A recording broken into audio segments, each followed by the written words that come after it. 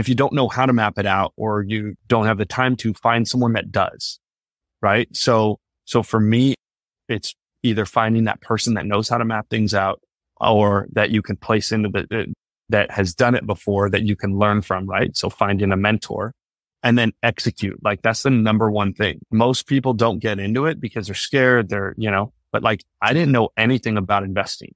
I learned it as I went. Yeah, I've lost money. Yeah, I've done this. But what I also did was I know I didn't lose as much money as I probably would have because I find people that are very good at what they do and I give them a call and I'm like, yo, I don't know how to do this. What's the deal? What do we need to do? How can we do it together? Right. And that company or that person is going to sit there and be like, yo, Cyrus, okay, hey, great. Let's do it. Let's figure out a way to make it work. Right. So that's one side of things.